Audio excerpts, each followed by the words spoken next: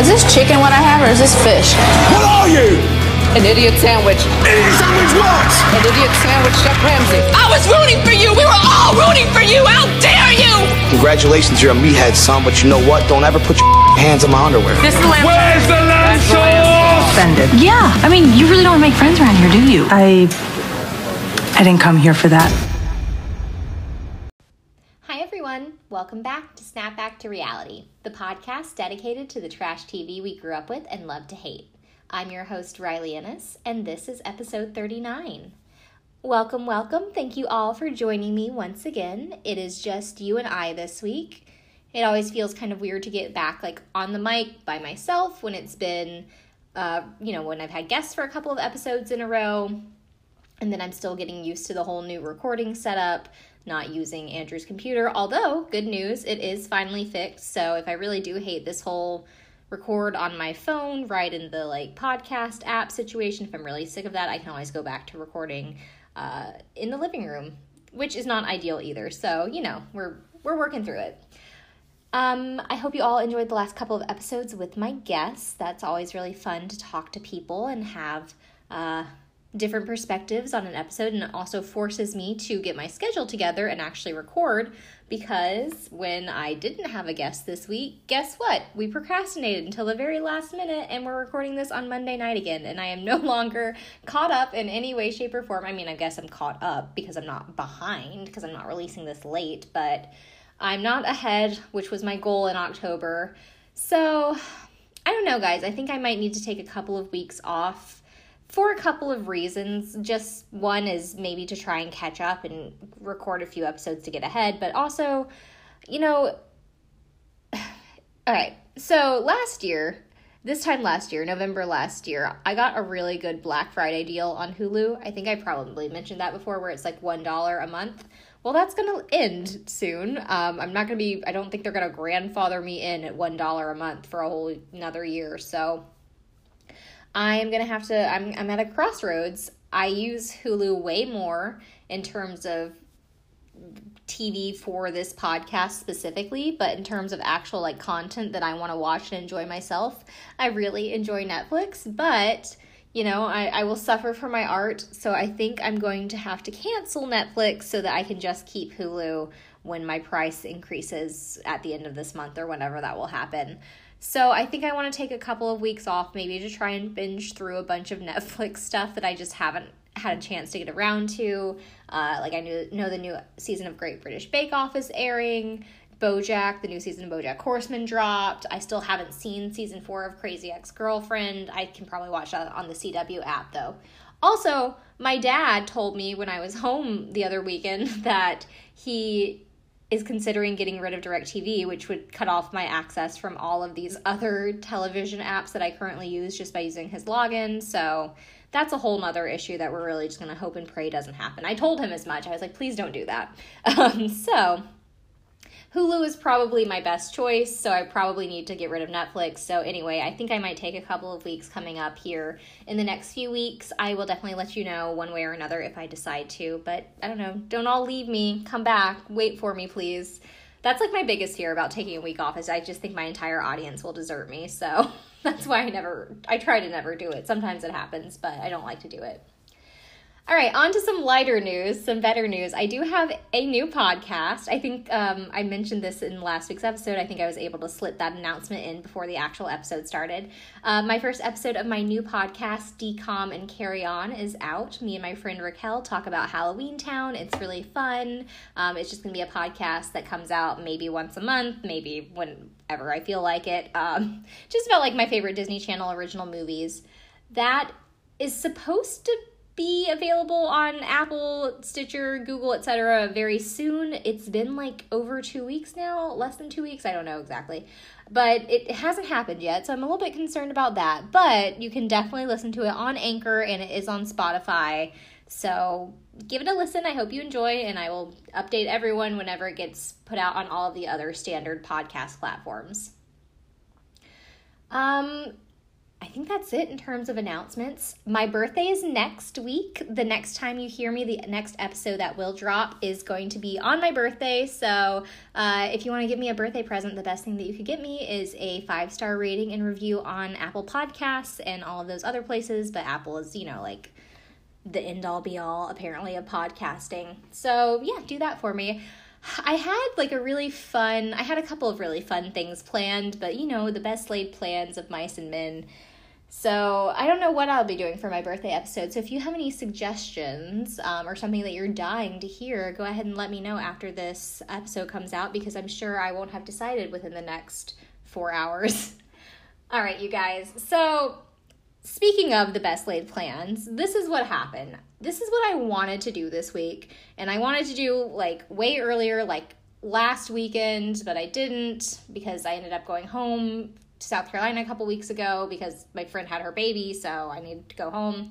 So I didn't get caught up. What I wanted to do was Next Food Network Star Season 2, which is the season that Guy Fieri wins and is how Guy Fieri became a thing, a cultural phenomenon. How he became a Food Network star. He won Next Food Network Star. And I really wanted to talk about that because I've never seen it, and I just want to talk about Guy Fieri for an hour, but I cannot find that anywhere. It is nowhere to be found on the internet, or at least in none of my standard places. If you know or have access to this season of Next Food Network Star, please, please, please, please give me access. Slide into my DMs with that Google Drive link. Just let me know, because I really would love to see this. So I was all right, can't do that. What am I going to do? Then I was ooh, I can do Surreal Life Season 4, because eventually I'm going to do My Fair Brady, so I want to set up the whole Christian Knight, Adrian Curry relationship arc thing first, how I did with Strangelove and then Flavor of Love. But I got really sad when I started to look at that cast list, because it has so many people who have passed away recently, or, just within the past several years. So it's just I was that's kind of a downer, and I still want to do it eventually, but I just didn't feel... I don't know. I didn't feel I had the emotional fortitude to go into the whole sad story of China and Vern Troyer and all of this stuff. So that's for another time when I feel stronger. Maybe I'll have a guest for that one so we can share the burden. So we're not going to do that. So then I was all right, what else am I going to do? I clicked onto my A&E app because I thought maybe I'll do Dog the Bounty Hunter, because this is something that I've never seen before, but it's a cultural touchstone for certain people that it's I have nothing to do with. So I was maybe I'll investigate that. But when I clicked into my A&E app, I saw this show that I have not thought about in forever. I mean, I thought about it. I knew I was going to do it at some point on this podcast. I didn't think I was going to do it this week, but it just felt like it was calling to me. It's a show that represents a very specific time in my life. It's something that kind of burned brightly like a flame and then just was extinguished immediately. So we are talking about Gene Simmons' Family Jewels. So this show I watched... It was probably the first season or the second season.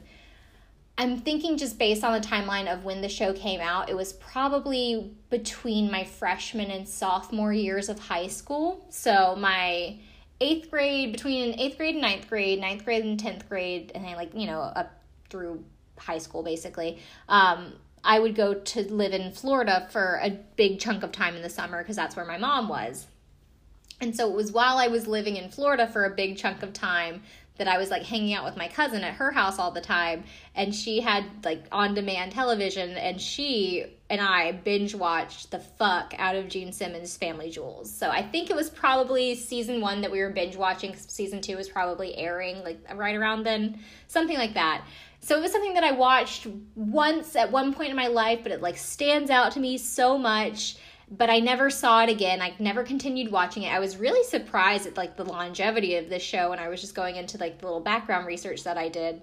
And I also was very much in love with Gene Simmons' kids. I thought they were beautiful. So we'll go into all of that. But that's my background with the show. It's just something that's I don't know, I have a couple of these where they stand out very brightly to me as one specific time in my life, and that's when I watched a lot of that show, and then I've never seen it since then, but I can remember a lot about it, or maybe I can't remember a lot about it, but I just remember it existing. Bridalplasty is one of those for me. I've only seen that show one time, but it was very distinct to me. So anyway, the show premiered on A&E in August. It was August 6, 2007. And then it ran for 7 seasons and over 150 episodes. I did not think that. I thought it was maybe like a 2 or 3 season deal, but no. It was a really big moneymaker, a big ratings bringer-inner for A&E for a while. It finally ended in July of 2012. And it was kind of just Gene Simmons' answer to the Osbournes. I have no doubt in my mind that Gene just was watching an episode of The Osbournes and decided that he could do that and, like, called up the people that he knows in the industry and just was like, let's make it happen. Like, what channel wants us? Because that's very much kind of something that, at least in the first season, which was the only one I had time to watch, in this first season of the show, it's like a plot line throughout that Gene is always working and always finding deals and is just like, you know, he's a marketing guru, basically. So each episode features scenes of family life, although it's like all very, very obviously produced. I really did want to do the Osbournes before I started to do this. Like, I thought about doing this and I was like, no, I should do the Osbournes first, but I couldn't really find the Osbournes. I'm sure it's out there. I just didn't bother doing the deep dive search. So it's very produced. I don't know if the Osbournes was like that. Like, they always have a task to do. Gene has to go somewhere or do something. There's like a different theme. There's like a little B plot or whatever each episode sometimes, but it's still like for the family. It's also interspersed with like talking heads that are couch interviews, like Gene and usually his wife, well, not wife, we'll get into that, his partner and or one of his kids, or the kids together, or the mom and the kid. They'll be sitting on the couch and, like, you know, commentary on what's happening. And then what's really cool is they have little home movie clips that tie into kind of whatever's going on in the episode. They find like a relevant clip from their home movies, their archives going back to, like, you know, before the kids were even born, practically, up through just a few years before the episode was airing. So that's always kind of cool just to see, like, you know, the home movies from their point of view as well. So, as I mentioned, it's very produced. Some of the events that even happened on the show didn't even really occur in real life. So one of these was the finale for season 3. The viewers led to believe that Gene purchased the Australian football team, the Carlton Football Club. But in reality, there is no record of this team ever being sold to him. Also, it shows him convincing this player to join the football club, when in reality he'd been like playing for Carlton since he was drafted in like 1998. So, also there have been people who've been cast specifically to be on the show, like biker extras as well as a bit actor. I think probably in one of the scenes that happened in the episode that we're talking about specifically, they were definitely cast actors. So that was pretty much it in terms of background. There wasn't a lot. I'm sorry if this episode is a little bit like slapshod. Like I said, I really just kind of like, it hit me like a ton of bricks that I was like, wow, I need to do an episode by myself today. So I kind of put this all together within the last couple of days. But you know, you've had a few long episodes to enjoy. So if this one's kind of short, then I hope you don't mind. So how I chose this episode, I watched all of season 1, like I mentioned. I really did not have time to go in and watch a bunch of the other episodes from other seasons. But season 1 was kind of like what I remembered, so I kind of wanted to revisit that anyway. As a side note, I just wanted to say that the order that they have the episodes on for season 1, at least on A&E, like on the app, is different than what's on Wikipedia. So I'm assuming what's on Wikipedia is correct as the actual airing order, but I wonder if what was on the app is like the filming order or something, because I noticed at one point in this episode, Gene's wearing a hat that says I am Indy on it, and that was a whole plot point for one of the episodes earlier in the season, as on the A&E app, where he went to like get a contract with the Indy 500 or something. But in the airing order, that happens after, like as posted on Wikipedia. So I don't know, but who's to say? But this episode that we are talking about, I chose because it seemed the most iconic to actually having anything to do with Kiss, because in case you don't know, because I just realized that I haven't said it, Gene Simmons, the Gene Simmons of Gene Simmons Family Jewels, he was like the lead, well, not the lead, he was like a singer and the bass guitarist in Kiss, but he was like the main makeup. Like when you think of makeup, you think of Kiss, like you think of him when you think of Kiss makeup. I don't know what I'm trying to say. Because he has like the black eyes and the long tongue and the deep widow's peak, and his hair is kind of going up in a ponytail at the top of his head. He's kind of like the iconic face of Kiss. You don't think of like the cat or the stars necessarily. So this episode had the most to actually do with Kiss instead of just his other ventures, his other business ventures, which in addition to the indie marketing campaign, because he has like a marketing firm, it also included a bull ranch, which was losing money, so then he decided to go into the bull semen business, because that's big money. What else did he have? A bull ranch, he had a bikini car wash, Gene Simmons Sexercise, which was like sexy exercise videos. He would just like he would put his name on anything if it could make him $1. So this is the one that actually had more to do with him being part of Kiss the band than him being like a businessman. So this is season 1, episode 10 on A&E, episode 4 on Wikipedia, so I don't actually know. And it's called The Demon Lives. So in each episode before the theme song, before it gets into it, we have like Gene kind of giving an intro, just like standing in front of this like weird background, and like the camera's like below him, so he's like, you're looking up at him, it's a weird angle, and he kind of just points down at you and says something. So this time he says that Kiss has lasted for over 3 decades. For 33 years, Kiss has achieved more than you'll ever dream of. We have guitar picks older than you are, which I don't doubt. While all of this is happening, it's a voiceover, and we see this montage of various Kiss concert moments and things like that. He goes on to say, you've heard about the legend, it's all true. And your mommy and your sister and your girlfriend, they'll all tell you about it. Which I'm guessing is a reference to like his tongue or like his prolific sexual escapades. He claims to have slept with like over 4,600 women, which is, I don't even know if that's possible, because he met his wife in like 1983 and they have been together, and I mean, I'm sure he's cheated on her, but not enough to the point where he could rack up 4,600 as his count, and I don't think he managed to hit that before he met Shannon. So anyway, and also he calls himself a cockroach, and cockroach, goodness, a cockroach, and he says that he will outlive us all. So then the theme song is this weird, like, rock song. The lyrics are all very, like, instantly memorizable. Like, it's very easy to memorize it, but I'm not going to sing it, but you should look it up. So it's just, like, Gene Simmons shows his wife, shows his kids, and then... Oh, what's kind of cute is there's a couch gag, like The Simpsons. After the theme song, it ends with him saying, like, and that's why it's good to be me. And then it pans out, and he's on the couch, and then a different little thing happens for each episode. So it's kind of cute. So for this one, the couch gag is Shannon, his partner, because we can't say wife because they don't get married, or they haven't been married yet. She's sitting next to Gene, and she says, you think Ozzy had a book like that? Because he's holding this, like, big book thingy. I don't know. It was not the best couch gag to explain non-visually without the context of the rest of the season. So the episode opens with some couch interviews. So Nick and Sophie are saying that some dads are like firemen, businessmen, accountants, and their dad is a fire-spitting demon.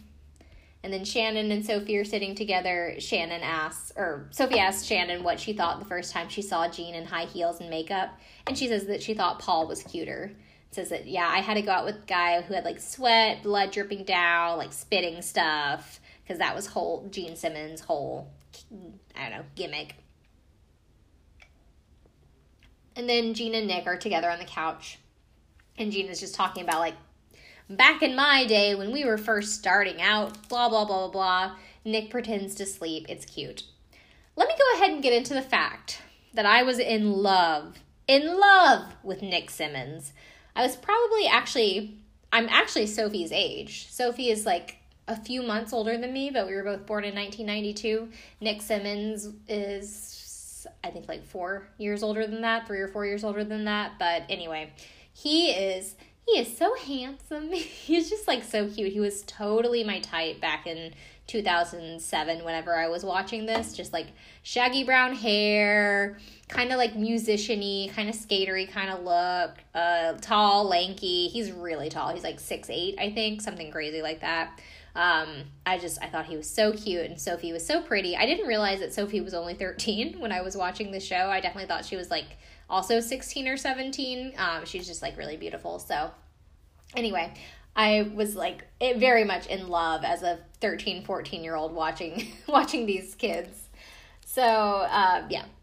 Then we get a little home movie clip. It's Sophie when she was 1. She is taking a bath in the sink, and her hair has been kind of, like, shaped up into 2 points. And then from off camera, Shannon's calling her a little devil. And it's really cute. She's like, little devil, little devil. And then they hold up a mirror for her to look in, and it's just, like, really adorable.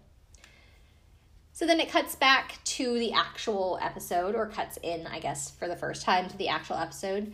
So Gene is driving down the road with Nick and Sophie in the backseat of his car. He's singing along to some song on the radio, and then he, like, replays it over again and sings it back. It's some song that doesn't exist because I Googled the lyrics and it's not anything real. And he tells the kids that he has to learn the song for a new TV pilot. It's called Todd's Coma. He goes on to say that it is a show. He makes this all sound very casual, but he's, like, dropping names because that's what he does. He's like, yeah, it's a show that Adam Sandler's putting together. He has some of his friends, Ben Stiller, me. I Googled this. It looks like it was never picked up, so sorry, Gene. He was playing himself, which he says is a role that he knows very well. And then we cut over to another scene, so it kind of hops back and forth from Gene and then to Shannon and her sister Tracy. I don't think she calls her this at all in this episode, but Shannon's nickname for Tracy is Turtle, which is pretty cute, but also not explained. She just, like, you have to pick it up from context, because I think the first time she calls her Turtle, at least in the airing order that I saw on A&E, was she, like, calls her on the phone. She's like, hey, Turtle. And I was like, what? Turtle? But anyway, Shannon and Tracy are out to lunch. The restaurant is named Chin Chin, if that's of interest to anyone in LA. I don't know. And Shannon tells her that she has something that she wants to tell her. She says that she's been thinking about it for a very long time. And then she's like, well, not a long time, because I don't have very long. And then Tracy kind of starts to freak out. She's like, wait, what are you talking about? Does someone have cancer? Does he have cancer? Do you have cancer? Are you dying? And Shannon's like, no, I'm dying to have a baby. So yeah, she tells her that she wants to have another baby.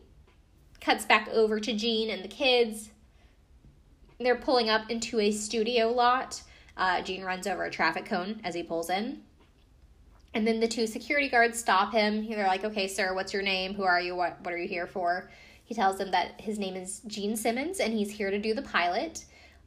Also, the female security guard calls him Jim Simmons. She's like, Jim Simmons, you're not on the list. He's like, no, I'm Gene. Don't you know who Kiss is? And she's just like, yeah, do you have 2 forms of ID? Do you have, like, an electric bill, a utility bill, anything like that? He's like, well, I have this Gene Simmons postage stamp, this U.S. postage stamp that if you... And at this point, things get a little bit sketchy in terms of, like, light racism. He turns to the other security guard who is of Latinx descent, and he's like, if one of your compadres wants to go to a post office and get a Gene Simmons postage stamp for yourself, he can. So then, while Gene's dealing with that, we hop back over to Shannon and Tracy, and they're just talking about how she wants to have a baby, but she's not sure if she can still have one. She says that she's 40 blah, blah, blah, which is kind of cute, but she's not sure if her eggs are viable. So Tracy says that she has a doctor who can check her eggs. He'll tell you if they're fried, cooked, hard-boiled, whatever. And then Tracy also immediately suggests in vitro, which to have the disposable income and just know that your sister has the disposable income that you can just be like, oh, okay, well, just do in vitro. Yeah, like, that's fine. Like, that's not an issue, is that because you can afford the tens of thousands of dollars that it takes, which she can. I think Shannon buys, like, a $20,000 bag in one of the other episodes this first season. Anyway, so Shannon's like, well, do you really think I need to see a doctor? Tracy asks if they're bonking. Shannon says, of course we're bonking. And then Tracy's like, is anything happening? And she's like, no. And she says it in a really weird way. She's like, I'm having completely unprotected sex. Like, she kind of like squeaks on the word sex. So yeah, she's having unprotected sex, so she's not getting pregnant, so maybe she needs to see a doctor about it. Back with Gene at the studio lot, he calls the producer, Barbara Stoll. He has to tell her that there are he calls them security type people. He doesn't even give them the official title of security guards like I've given them. And then again, it gets like really sketchy with like the like slight racism. I'm not sure would we call this racism? Let me know what you think. He's like, well, there are two security type people. One from Mexico who was born in America, but he speaks with an accent. But he was born here, but he lived in Guadalajara. And another young lady who's French-Canadian from Canada, but speaks English reasonably well. They won't let me in. All right, so again, like my two thoughts on this is, why are we so concerned with like people's race? And, like, also, why are you the actual American person who is the Mexican-American person? He's like, why does he have to call it that he speaks with an accent when he still probably speaks reasonably well, if not fluent English? And the French-Canadian woman who, ding, ding, ding, is white, he's like, well, she speaks English reasonably well. Just, like, weird that he needed to give his commentary on that. And then the second little thing that I just wanted to add is that he calls the second security, or the first security guard, whatever number we want to give her, the French-Canadian woman, he calls her young lady. This woman is at least in her 40s, if not in her 50s. She kind of gives him like a little like, kind of look when he says young lady, so. Then it just cuts to the next scene at Gene's home. Nick and Sophie are sitting in the kitchen when Shannon comes in, and Nick proceeds to tell her about how Gene went to go film the pilot, and the security guards didn't know who he was. Nick says that he seemed really hurt by it, like he'd never experienced anything like that before, and Sophie says that it was a big blow to his ego, and then Shannon just laughs. She does call him poor poopy. Shannon has all of these weird nicknames for Gene that are also never addressed. I guess the woman just likes giving nicknames, and they're just like, people can pick up. You guys are smart. It's 2006. Yeah, so she calls him like poopy. She calls him Topo something. Topo, I don't know. I know there's like that spring water, isn't it? Like Topo Chico. That's what I want to say, but I'm pretty sure it's not that. Maybe it's like Topo Popo, Topo Popio. I don't know. Something like that. So she has a few nicknames for him. Poopy is apparently one of them. Poor Poopy. So then we cut over into a couch interview, and it's Sophie telling Gene that the world is a big place, and there are billions and billions and trillions, not quite so, billions and billions and trillions of people. And you know, I bet only a couple million, maybe a billion people know who you are. And Gene's just kind of like doing this dead-eyed stare, and then she looks at him, and she's like, I'm a smart cookie. And it's really cute. She's adorable. There's also this other part that's really funny. I considered doing this episode truly just because of this one line where Gene gives Shannon the gift of a family portrait for their unanniversary. And so they have these costume people, wardrobe people, I guess, who come in to help them find outfits because it's going to be like this very high-class haute couture Mad Hatter Tea Party theme. And so one of the people is describing an outfit to Sophie, and she's like, yeah, it's very sleek and sexy. And Sophie's like, sexy isn't good, I'm 13. It was really cute. So then Gene is walking outside. He walks out of the house to talk to Shannon and Nick, who are outside. This is obviously the next scene or whatever. He's wearing this weird short sleeve Kiss shirt, race car driver shirt. I don't know if there are like types of shirts that race car drivers have, but it has like a bunch of like advertisements and sponsors all over it. And then it has the Kiss faces and the iconic makeup on the back. Which again, I think is just he's wearing because of his connection to the Indy 500. So he tells him that he just got off the phone with VH1. Wish I could just get off the phone with VH1. And Kiss will be honored at the Rock Honors this year. They're going to do a TV special. And so he just basically is saying, like, people are going to know who I am again because I'm going to be on TV or something. He's like, no more of this, no more of this, who are you, Mr. Simmons stuff. I'm on fire, baby. In the next scene, Gene is getting ready for the day. I guess just putting on his regular clothes in the bathroom mirror. He calls himself good looking. He always does this. I think at one point he says, I recognize that I'm not really that good looking, but I have to think I'm attractive because if I don't, who else will? Something to that effect, which I kind of appreciated. So he's just preening himself in the bathroom mirror. He's pawing through his hair and starts to notice grays peeking through. So he says he needs a touch-up. I'm assuming at this point he's already dyeing his hair black instead of letting it gray out naturally. I think Gene Simmons must still be doing that. I never think about that until it's like right in front of my face, like his grays coming through and him getting a touch-up. I didn't truly like watch the entire rest of the season and never once considered that this 57-year-old man might like naturally be gray. So, because his hair is like jet black, like that's not natural, but I don't know. Sometimes I'm dumb. So Shannon colors his hair in the kitchen. He just says that he can't be honored with gray hair. There's a little montage of like his hair getting done interspersed with some of the couch interviews. Shannon and Sophie. Shannon says that Daddy's hair is like his own separate person. Nick and Gene together. Nick says that it looks like a German military helmet. He also gets his nose hair trimmed, which is kind of gross. And also Sophie pulls out a nose hair from him, like in the couch interview scene. Like, why would don't go up his nose when you're in front of producers and other random people? He screams also because I'm sure that hurts like a bitch, and she just kind of laughs at him. And he also says at one point that everyone thinks his hair is a wig, which I didn't think that. I didn't even think it was dyed. Like, I'm a dumbass, so not everyone, Gene. Next scene is just a quick little scene of Nick and Gene together in his closet. I think it's off of Gene's office, which is just like a tribute to all things Kiss. There are a million pieces of Kiss memorabilia in his office, and so this is like another just storage closet with probably years and years of Kiss costumes and, I don't know, Christmas trees and stuff in there, just all kinds of old stuff mixed together. So they're looking for a pair of his old boots. Nick pulls down this box on a shelf, and there they are behind them. It's two giant scalloped leather platform over the knee boots.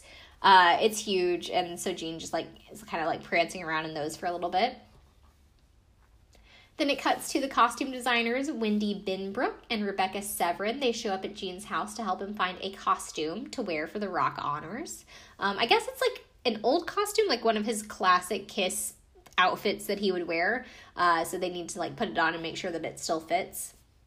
So they strap him into this leather demon BDSM nightmare demon monstrosity. It's complete with spikes. It's got little like leather wings hanging off the arms. He says that it smells like he remembers it, like his ass, unwiped, he also adds. Gross, I wonder why. He also tells them that Queen, Def Leppard, and Judas Priest will all be at the Rock Honors as well. So that's a good fucking lineup. I'd watch that show. I probably did watch that show. I was addicted to VH1 in 2006. And so one of the costume designers asks if he's ready to go back on stage. And he replies, "Am I ready to go on stage? I was born on stage. I'm going to die on stage." And then he says in this very weird voice, he's like, "I want to be on stage." Which I don't really know what that reference was. And so there's just like a quick little montage here of Gene strutting around in his costume. And then like as he's doing that, there's a couch interview with Shannon and Tracy about cod pieces. It's just kind of like, what is a cod piece? What is it for? Does it protect you from hockey pucks? Why is the cod piece on Gene's costume so big? Tracy makes a joke about catching a cod, like we're gonna catch this cod and eat on it for weeks, and then she kind of realizes what she said. She's like, I mean the fish, and they all laugh. It's cute. I really like the relationship between Shannon and her sister. Aunt Tracy is like fun Aunt Tracy, even though she has a kid of her own. I always think of like the fun aunt as the childless aunt. Maybe that's just because I'm the fun aunt, the fun childless aunt now, but Tracy is cool. I really like her and Shannon's relationship with each other. So after their little commentary about cod pieces, Gene struts around some more. He calls himself a handsome devil again.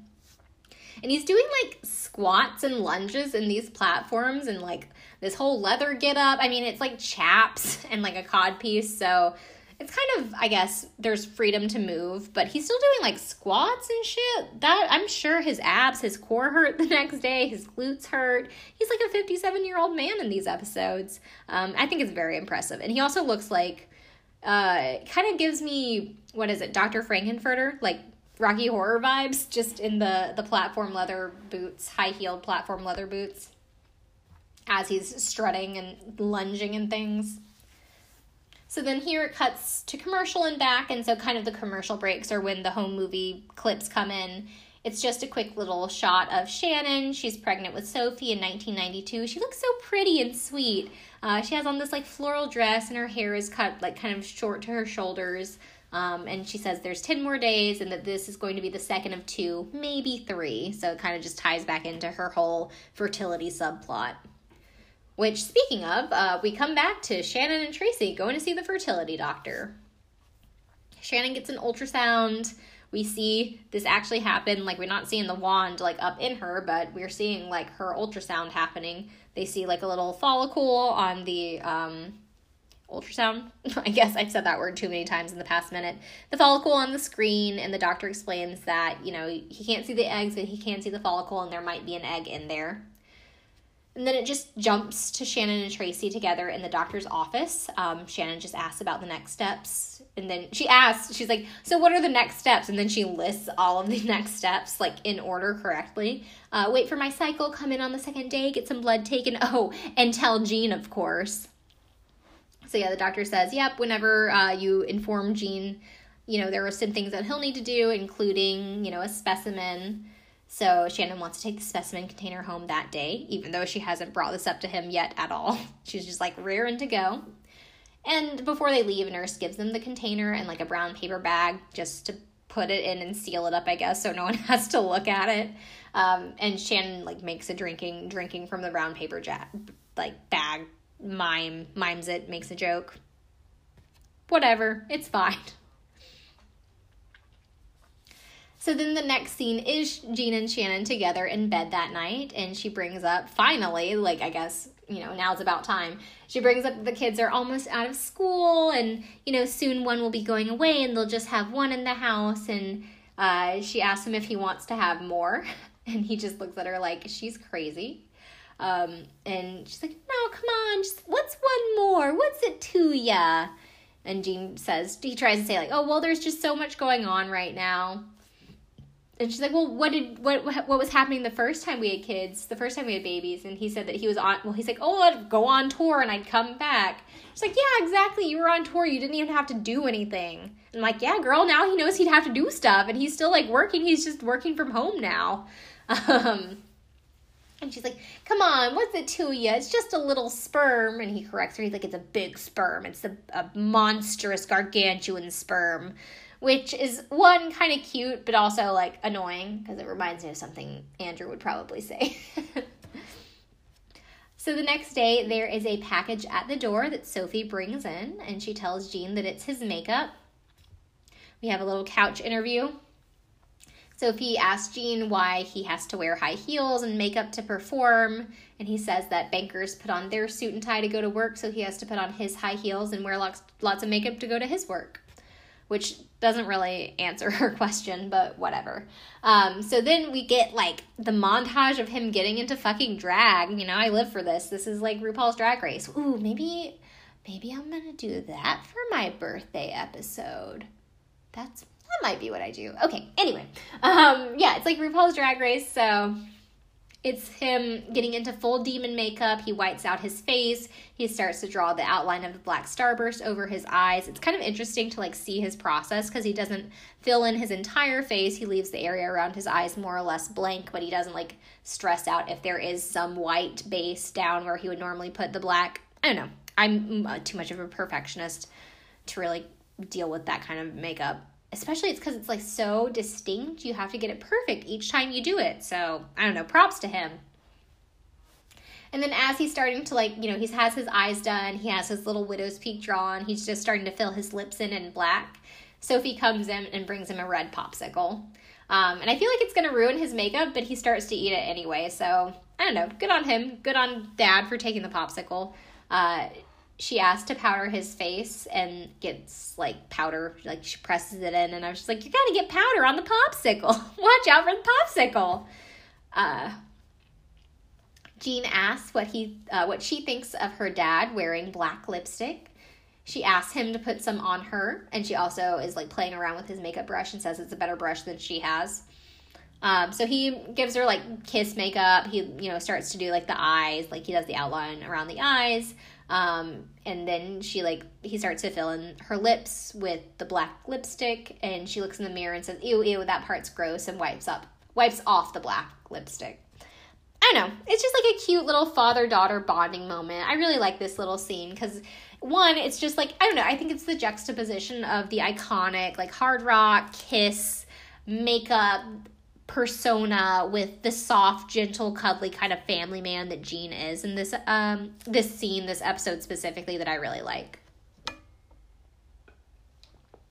One of the other reasons that choosing this episode in particular was a good idea is because Jean is so likable in this episode compared to a lot of other episodes when he is really still, like, a very misogynistic, chauvinist pig. Like, he just has a very gross way of objectifying women, and it does not faze him that he has a young daughter or a wife that, I don't know, like, Shannon was, like, a Playboy model, an erotic model, so that's fine, like, that's cool, but he doesn't have it just doesn't seem like he has a progressive view, like, a very sex-positive view. It's more of, like, a traditional male gaze kind of view, which just is not cute. It's not great. Like, he literally brings his daughter to the Sexercise auditions. Like, that's not the best. So the next scene is Jean coming out. He's, like, in full-on demon drag. He's got his costume on, his makeup and hair done. And then Shannon, Nick, and Sophie are all, like, just in the living room on the couch. Nick asks him why he's in all of that stuff. And Jean says that he needs to try it on to make sure it all works before he goes to Vegas. Nick stands next to Jean, and Jean is just barely taller than him in his platform heels, with Nick in bare feet next to him. He says that he doesn't like that. He's like, you're my offspring. You're not supposed to be taller, smarter, and more good-looking than me. But, I mean, Nick is very tall and very good-looking. Then Jean starts to head back upstairs. Oh, also the dog is, like, pacing around and really stressed out and, like, doesn't know who he is. And then there's another, like, little couch interview where it's just Jean and the dog, but he's in his demon makeup, so I really hope the dog wasn't bothered. But I think at that point she'd gotten used to him. So he's about to head back upstairs. Shannon's like, well, before you take that off, can we have a meeting? And Jean looks at her. He's like, you mean a meeting? And Sophie immediately picks up on this, and she's like, ew, and, like, slaps, like, she's, like, hitting her mom with a pillow, not slapping, but, like, just pillow fighting her a little bit. And then Nick takes a second to pick up on it. He's like, what? Oh, no, get away from me. No, my mind. And, yeah. And then we get a little cute couch interview with Shannon and Jean. Jean still in his full demon makeup outfit, drag extravaganza. And Shannon says, we've never really had a relationship, me and the demon. And then they exchange a look. He's like, well, not yet. So we don't know what kinky stuff they're going to get into tonight. Then a little commercial break and back. We have another home movie clip. This time it's backstage at a Kiss concert.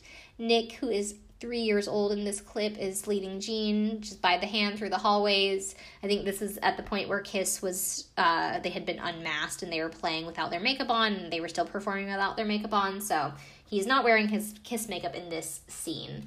But it's, I don't know, it's really cute, just little 3-year-old Nick leading him around.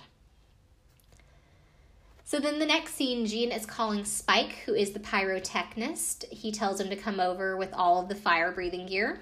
Yeah, he says, bring all the gear, all of it, the sword, the flame, yeah. And so Jean is outside of his house in the driveway. He's going to practice his fire breathing, and Shannon is watching / like assisting him. So we get a little clip of Nick and Sophie on the couch at this point, and Sophie says that the fire breathing stuff is cool, but it's kind of scary. And then Nick tells us that there was this incident where Jean set his hair on fire. So if you are a Kiss fan, you probably know this story already. It was pretty iconic when I was doing my little preliminary research. So yeah, Gene's outside. He tells the story of the time. It was the first time, I believe, that he ever did the fire breathing. And I think according to Wikipedia, this is not the only time that this has happened. But yeah, he set his hair on fire. This time in particular, he had decided that he wanted to really freak the audience out. So he like styled his hair all crazy so everything was like sticking up everywhere. And then when he brought the flame up to do his fire breathing, as Nick put it, the hairspray sent out electrons that whoosh, sucked up the fire. So yeah, he caught fire because of all the hairspray that he had in his hair. So then back in present day, aka 2006, Shannon's like, wait, hold on a second. And she like comes running out of the house and she has a fire extinguisher. She's like, yeah, just in case your hair catches fire again. So Gene takes a sip of the fuel, whatever you sip on before you breathe fire. Shannon hands him the torch. He lets it rip. There's a huge fireball that comes out. Like, he still has what it takes. I think I read that he is one of, like, the top fire breathers in the world just because of how much he's had to do this because of his act. So that's kind of cool. Like, I didn't realize that beforehand. And he says, look out, Vegas. Here I come. He's ready to go.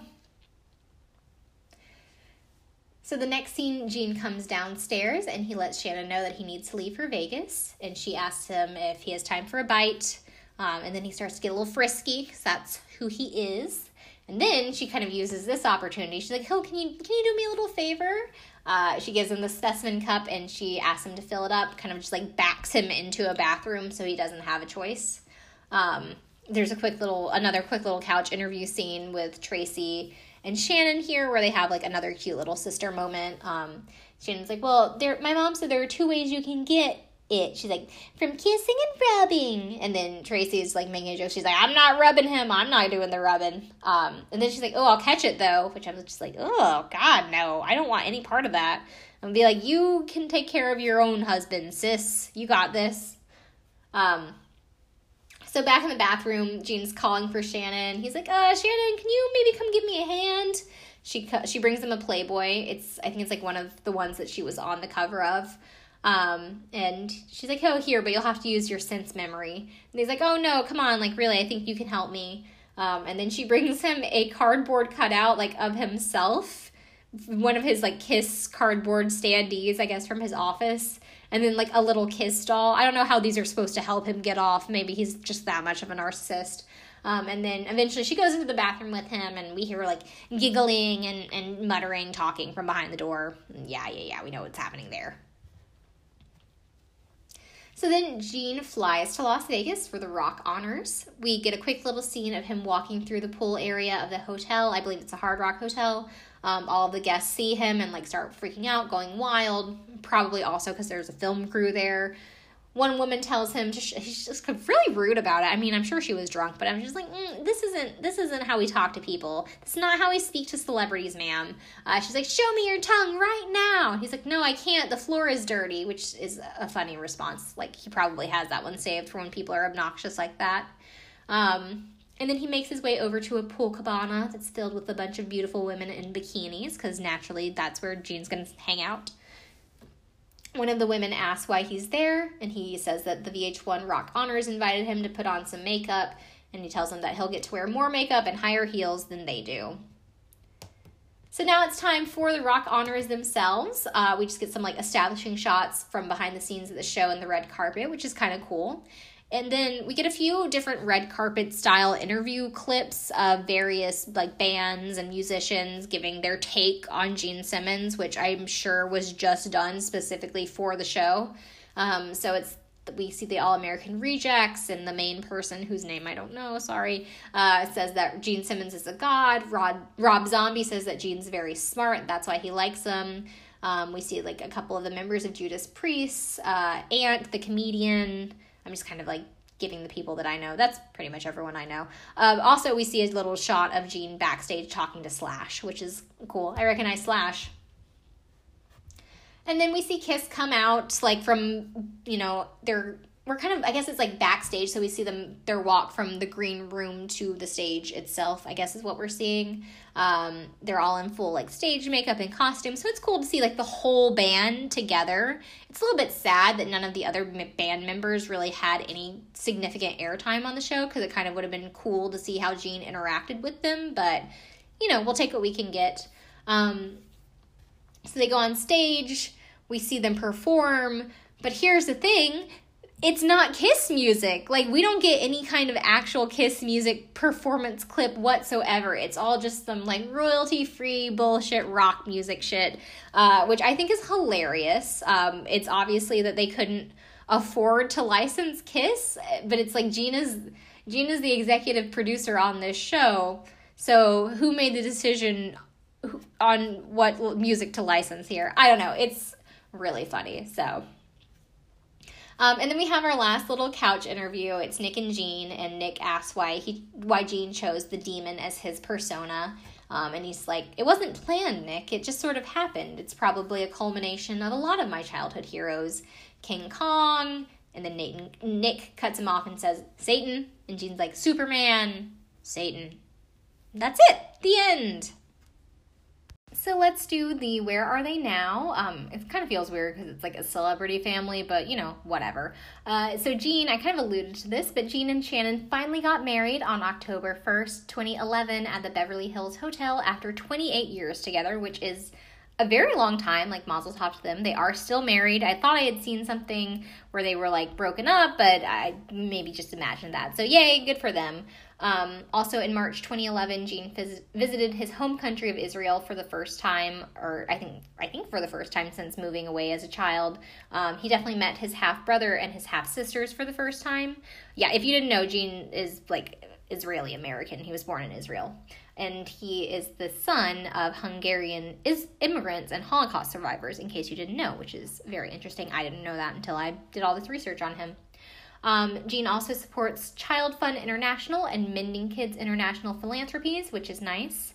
Not so nice, Gene Simmons is a old conservative Republican person, which makes sense, like a lot of old white men are. He apparently voted for Obama in 2008, but he regrets it, so whatever. So on November 16th, 2017, this is just one thing that was like weird that I wanted to talk about. He made an appearance on Fox and Friends to promote a new book, but shortly afterwards, he burst into a staff meeting uninvited, yanking his shirt and telling jokes. The next day, on November 17th, Fox News announced that Simmons had been banned for life from their program. So that's what, like a week from today? A week from yesterday, I think, as of recording date. So happy almost in a week. We'll celebrate the anniversary of when Fox News banned Gene Simmons for life. Oh Jesus, I almost called him Richard Simmons. Now that would be a whole nother story. Anyway, that's all that I wanted to talk about for Gene. For Shannon, other than being married, in 2010, an episode of the series was taped in her former hometown of Saskatoon, and during the visit, she was presented with an honorary street sign denoting the non-existent Tweed Lane, but then Tourism Saskatoon subsequently requested Saskatoon City Council approve the naming of a real Tweed Lane in her honor. So that happened.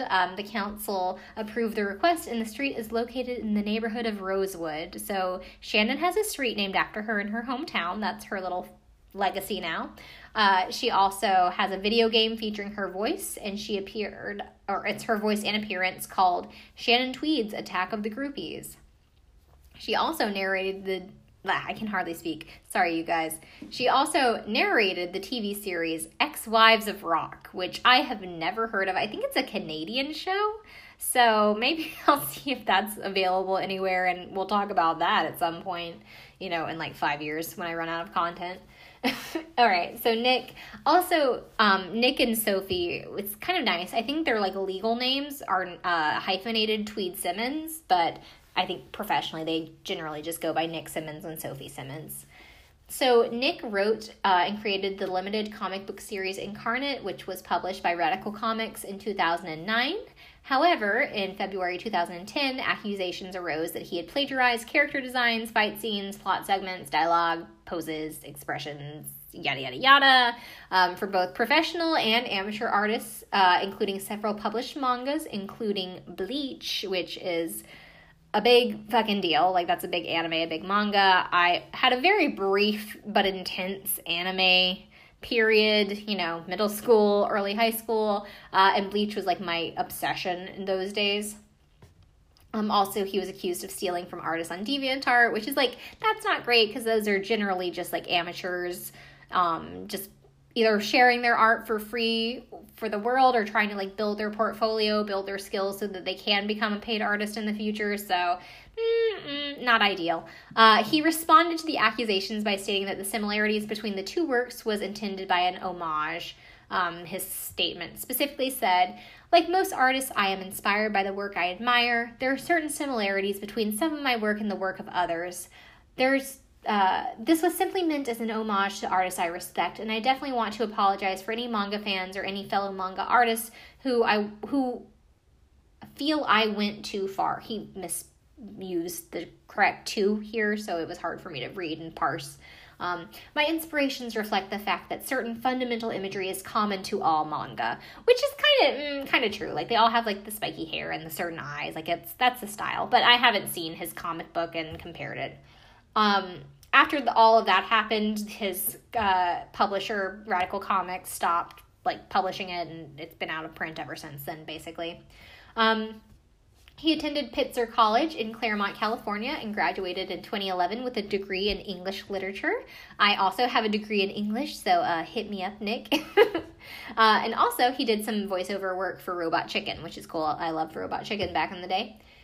And in 2017, or I guess as of 2017, I don't know if this was only in 2017 or just like he still does this, but he was working as a writer for the Huffington Post. And then finally, Sophie. She also attended Pitzer College in Claremont, California. She majored in computer engineering and religious studies.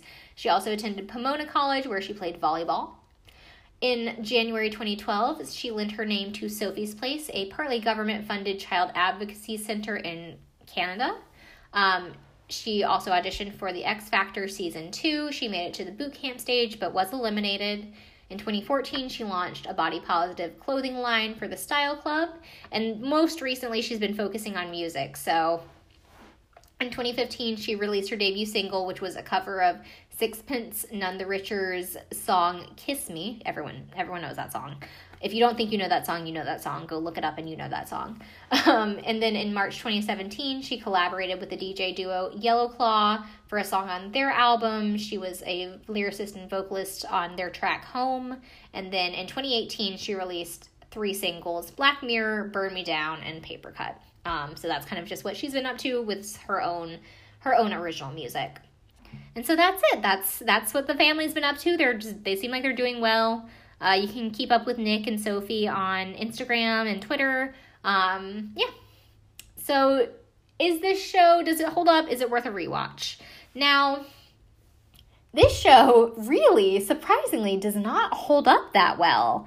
Like, it is really jarring to watch this man be so gross and sexist, and he's also very much like one of those guys that's like, "You're not going to date my daughter until she's 30, or she's not dating until after she's already married." Not like to that extent, but kind of those sort of vibes. And it's just like, the people who are like that, it seems like they're always like that because like they're like, "I know how men are," because they are also a disgusting man, like who just has no self-control and is a bad example of like what healthy masculinity can be and like healthy male sexual expression and romance and shit like that. I don't know what I'm trying to say. You know what I'm trying to say? I feel like I do know what I'm trying to say. I'm just not expressing it well. I'm not articulating it well. And it's just like sexism. It's very of 2006. It's very, that just mid-2000s kind of sexism that it just wouldn't hold up. It just doesn't hold up in 2019. Now, this episode that I watched, I think it holds up fine. I think it's like a classic episode of like a cute little family reality TV show. It's an interesting dynamic that the family has. It's an interesting story that the family has. Like, everyone in the family is generally pretty likable. In fact, Gene is the least likable person in the family, but he's still likable and he's still like the star. This episode does, but I think overall, because so much of it goes into like, he's such a womanizer, and like, I don't know, so I feel like it also has rubbed off on the kids in not so great ways. Like, Nick is very aware of just like, oh, he loves boobs. Like, in one couch interview he and Sophie had, he was like, oh, here's what dad loves, like boobs, money, us, and like they were like at the bottom of the list or whatever.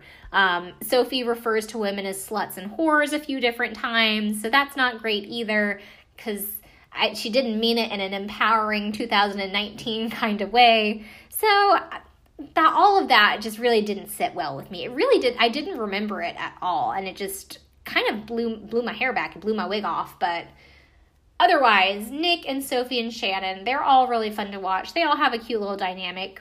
In the scene, like the episodes where Gene has nothing to do with like women, which are not that many, there's not a lot of those, or like his relationship with Shannon and how he doesn't want to get married, because that's another thing. Like, he's very much just like anti-marriage, whereas Shannon obviously wants to get married. That's not great to watch, but the family dynamic is fun, and it's worth a rewatch if this is something that you watched back in the day, or if you are a Kiss fan, I would definitely recommend it, because it is very interesting to see the man behind the makeup and behind the persona and behind the whole shebang of the stage, the performance aspect, and just see him with his family and kind of like who he is at his core. Also, when he talks to his mom on the phone, like, it's really sweet.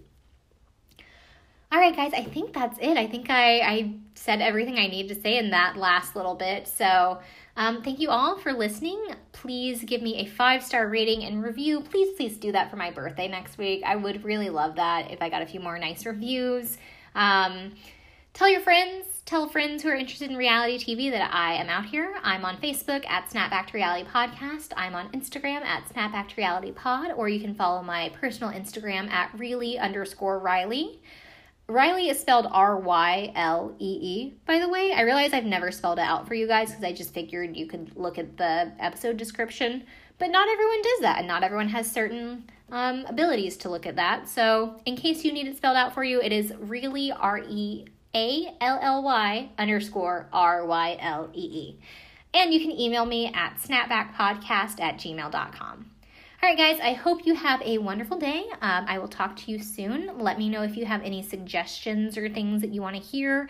It might not be next week, because I think I am going to do RuPaul's Drag Race if I can find the episode in the seasons that I want to watch. But otherwise, have a nice day. I'll talk to you soon. Bye.